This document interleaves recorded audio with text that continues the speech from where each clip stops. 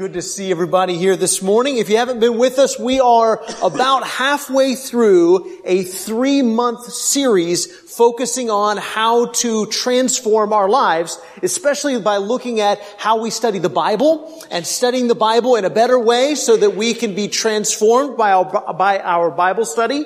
We're talking now about prayer and how to transform our prayer life so that our lives are transformed by our prayers. And next month we will talk about service and how to transform the way that we serve people. Last week we talked about prayers of adoration, about how adoration changes our perspective on everything. That when we adore God in prayer, when we tell God how great and awesome and wonderful He is, and we focus our minds and our hearts on those facts, it changes the way we look at and think about everything in our lives. This morning we're going to specifically think about prayers of confession. But before we do, I was thinking about a story that's probably pretty familiar in most of our households. If we have children or have had children in our homes, we know what it's like for kids to get into things they're not supposed to get into. And so I was thinking, if there was maybe a mom and maybe she was painting a room and she had a can of paint, and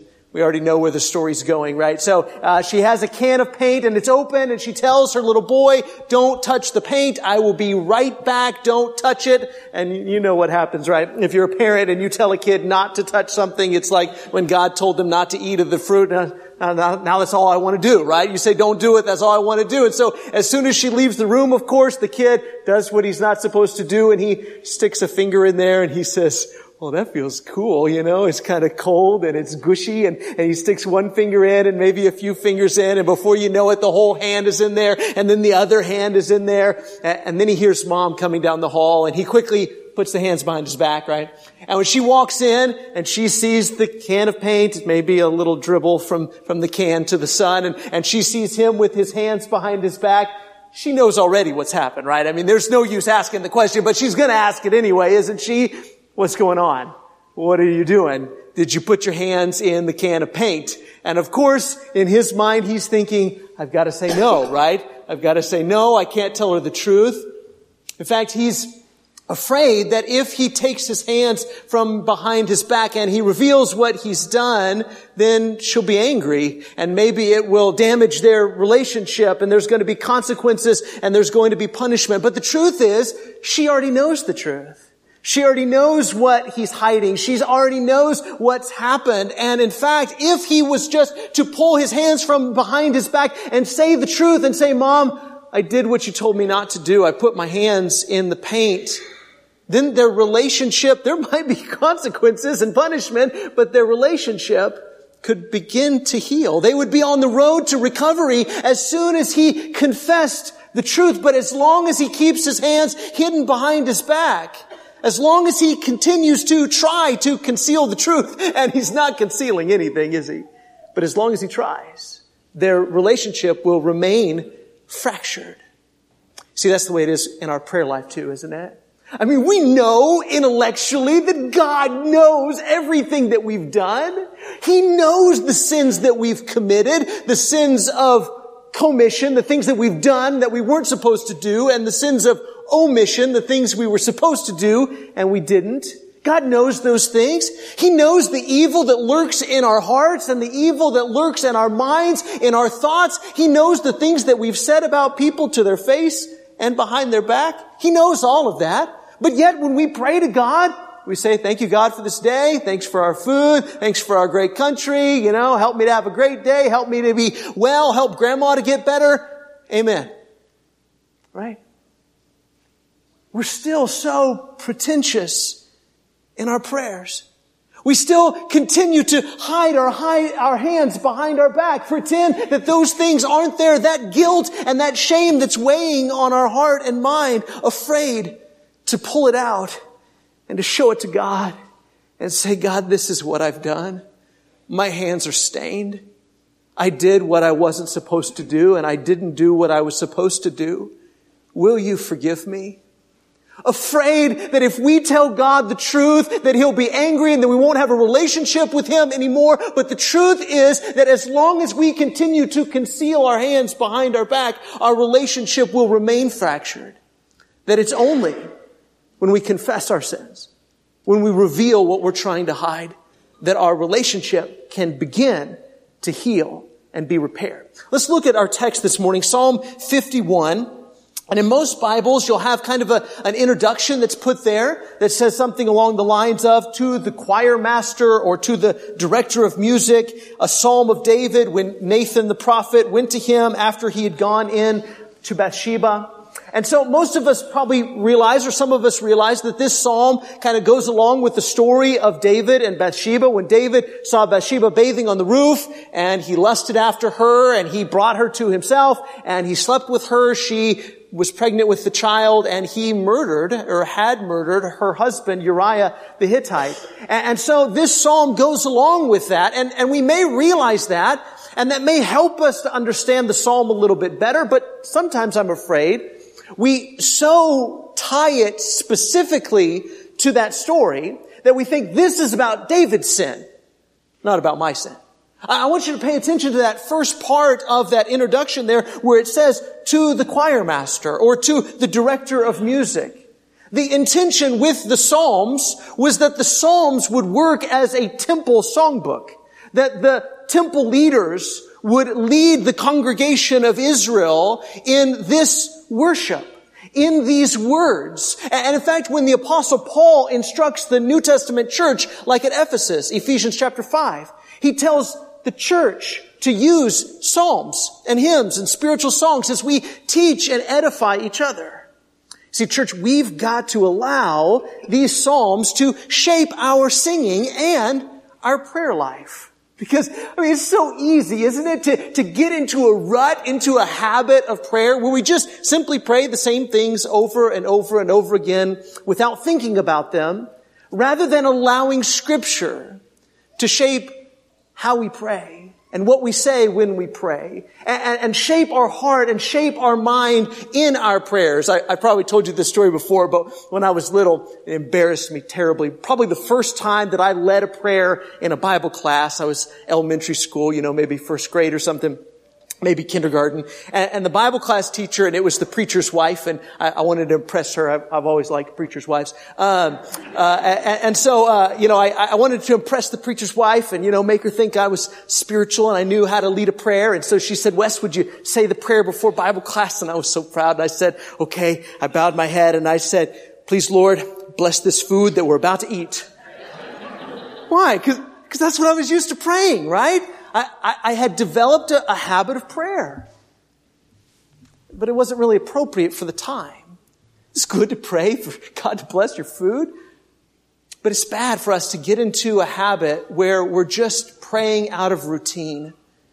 Church, this is what this series this month is all about, is that we have to allow Scripture, both the Old Testament and the New Testament, to shape our hearts and to shape our mind and to shape our prayers. And so I literally believe that just as we should sing these psalms, we just did a minute ago, sing, "Create in me a clean heart, O God." We allowed our songs to be shaped by Scripture. And I believe that we ought to pray these psalms. We ought to pray God's Word. That's why they were given to Israel. And again, Paul tells us to do the same with the psalms. Look at verse 1. Psalm 51 and verse 1. 3 points I want to get to rather quickly this morning. 3 points. Have mercy on me, O God, according to your steadfast love, according to your abundant mercy. Blot out my transgressions. Wash me thoroughly from my iniquity and cleanse me from my sin. Do you see how even this prayer of confession and repentance begins with adoration? Praying to God, "God, you are a God of steadfast love. You are a God of abundant mercy. You are the kind of God who blots out transgressions, who washes people thoroughly from their iniquity and cleanses people from their sin." Even a prayer of confession begins with adoration. But here's one thing I want us to recognize, that prayers of confession come when we are convinced of God's grace. Prayers of confession happen when we are convinced of God's grace. Sometimes we don't pray to God the way that we should, and we don't reveal to God the sins that we've committed because we don't know God's character. We don't know that God is a God of steadfast love and abundant mercy, a God who blots out transgressions, a God who washes thoroughly from sin, and a God who cleanses.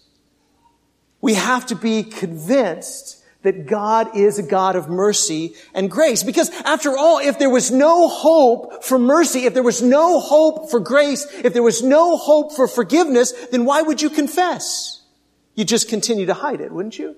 But where there is a great confidence of mercy because of the blood of Jesus Christ, and as Christians, we ought to have the greatest confidence in the mercies and the grace of God. We ought to know that God is a God of steadfast love, a God who has abundant mercy. And where there is great confidence in God's great mercy, there ought to be great confession, where we are so willing to say, God, this is who I am.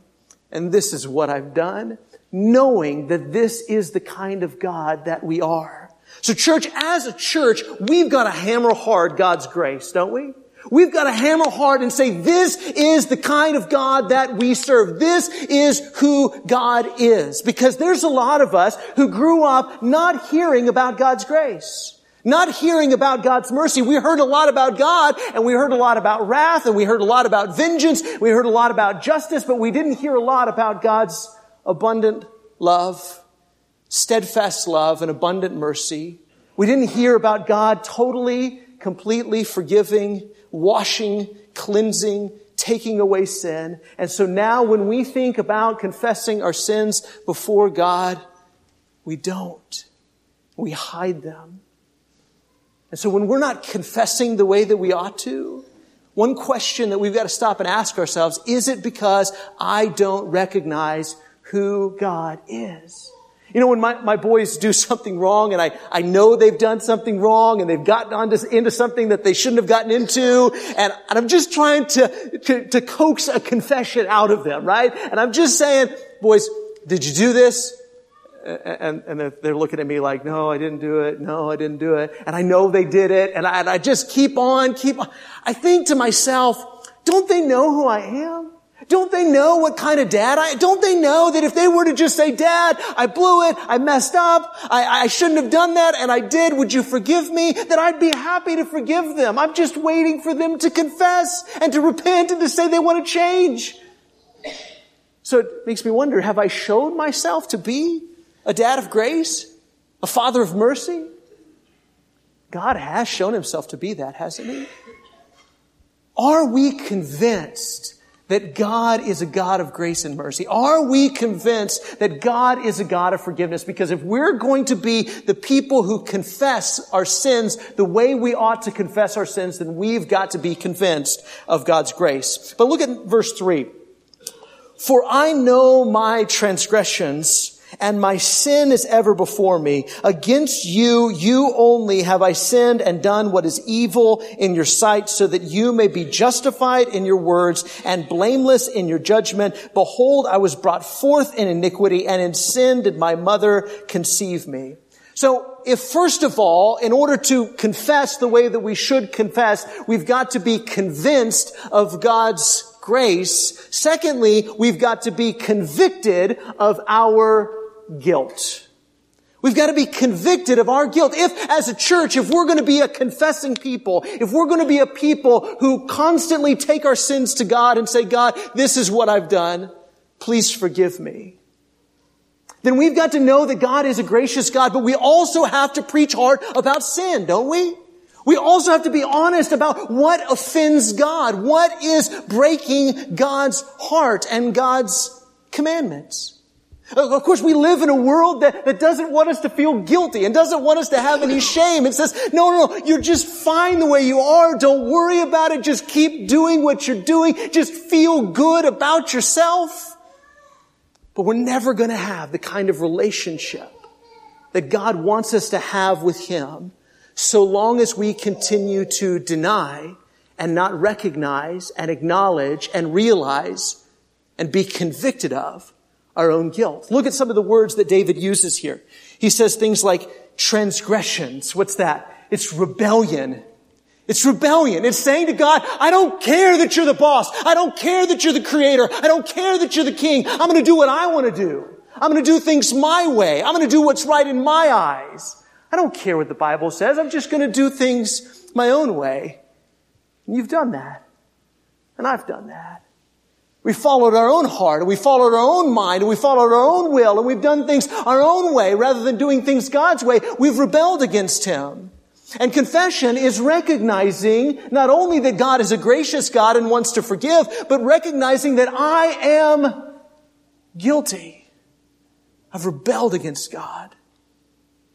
He uses the word sin, which means an offense against God. In fact, he says, against you, you only have I sinned. Now, that doesn't mean that he hadn't offended others or done wicked things to other people, including Uriah, if we're getting real specific about this story. But you and I have to recognize that when we sin, and again, this psalm wasn't just written to go along with the story of David and Bathsheba. This song was written for God's people to confess and to sing praises about the God who forgives sins. So you have to realize that the things that you've done, the mistakes that you've made, we like to downplay sin as much as we can, don't we? It was just a mistake that we made, or I didn't mean to do it, it was just an accident. We have offended God. We have sinned against Him. He uses the word evil. Done what is evil, what is wicked in your sight, so that you may be justified in your words and blameless in your judgment. Again, we live in a culture that says, Wes, don't talk about sin. You might make people feel bad or feel guilty or feel ashamed of what they've done. Church, if we're going to have the relationship with God that He wants us to have, if we're going to accept the sacrifice of Jesus Christ and walk in Him, then we have to be convicted of our guilt. When we've done wrong, we have to acknowledge that it was rebellion against God, it was an offense to God, it was wicked and it was evil, and God is right in His judgment. To say to God, God, you're right to be angry with me. You're right to be offended by what I've done. You're right to punish me. You're right if you want to cast me away, because that's what I deserve. That's what my actions merit. But again, walking hand in hand with the idea that we know and are convinced that God is a God of grace. But you can't just be convinced that God is a God of grace to be a confessor. You have to be convinced that He's a God of grace, along with convicted that you're guilty. Look at the next verse. Verse 6, behold, you delight in truth in the inward being, and you teach me wisdom in the secret heart. Purge me with hyssop, and I shall be clean. Wash me, and I shall be whiter than snow. Let me hear joy and gladness. Let the bones that you've broken rejoice. Hide your face from my sins and blot out all my iniquities. Create in me a clean heart, O God, and renew a right spirit within me. Cast me not away from your presence, and take not your Holy Spirit from me. Restore to me the joy of your salvation, and uphold me with a willing spirit. We've got to be convinced of God's grace. We've got to be convicted of our guilt. And we've also got to be committed to change. David prays not just for forgiveness, but for change. Not just change in circumstances, not just change in standing, but a change in heart. Change me from the inside out. It's me who's wrong. It's me who's broken. It's my heart that needs a transplant. It's my spirit that needs to be renewed. Take it out and give me a new one. And that's what we have in the gospel of Jesus Christ, isn't it? That's what we have. That heart of stone that's in our chest, God takes it out and He gives us a new one. God circumcises our hearts. He changes us. He gives us what we need. And church, listen, it's me that's the problem. And so I can't think my way out of sin.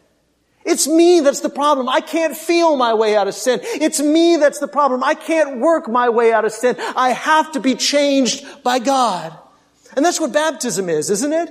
In a sense, baptism is a prayer of confession. It's saying to God, I am dead and I need to be buried, and only you can resurrect me with a new heart and an upright spirit. That's what we need to be praying. That's the thought that needs to be on the top of our mind, on the tip of our tongue, and oozing from our heart. That's the way we need to pray. It's me. It's me that needs to be changed. And I want to change.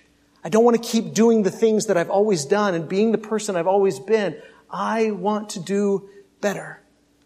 Keep reading, verse 13. Then I will teach transgressors your ways, and sinners will return to you. Deliver me from blood guiltiness, O God of my salvation, and my tongue will sing aloud of your righteousness. O Lord, open my lips, and my mouth will declare your praise. For you will not delight in sacrifice, or I'd give it. You will not be pleased with a burnt offering. The sacrifices of God are a broken spirit, a broken and contrite heart. O God, you will not despise. Do you see that the result of confession and the result of being forgiven by God is not self-loathing? What we're saying here is not that you should go home and kick yourself all day long because you're a sinner. No. It's that you should reveal your dirty hands to God and let Him clean them. And then once you're cleansed, then you praise. That's the result of confession. When you confess and are forgiven by God, then you can praise Him. And you can evangelize. You can teach sinners, transgressors, His ways and say, my God's a God that's good. My God's a God that forgives. My God is a God who washes. My God is a God who cleanses. I'm not perfect. I'm broken. I'm messed up. But I want you to know about my Jesus. And I want you to know what He does for people. That's the result of confession and forgiveness. And then he says, verse 18, do good to Zion in your good pleasure. Build up the walls of Jerusalem. Then you will delight in right sacrifices and burnt offerings and whole offerings. Then bulls will be offered on your altar. You see that the concern of confession is never just individual. It's also for the people of God. Real quick before we close, one more time. Confession happens when you are, 1, convinced of God's grace, 2, convicted of your guilt, and 3, committed to change. Maybe there's some of us that are convinced God's a gracious God. We're just not convicted that we're guilty. What do you do when you find yourself in that situation? Pray Psalm 51. Well, what do you do if you are convicted of your sin, but you're just not convinced that God would really forgive you? Pray Psalm 51. Read Scripture. Let it shape your heart. Let it shape your mind.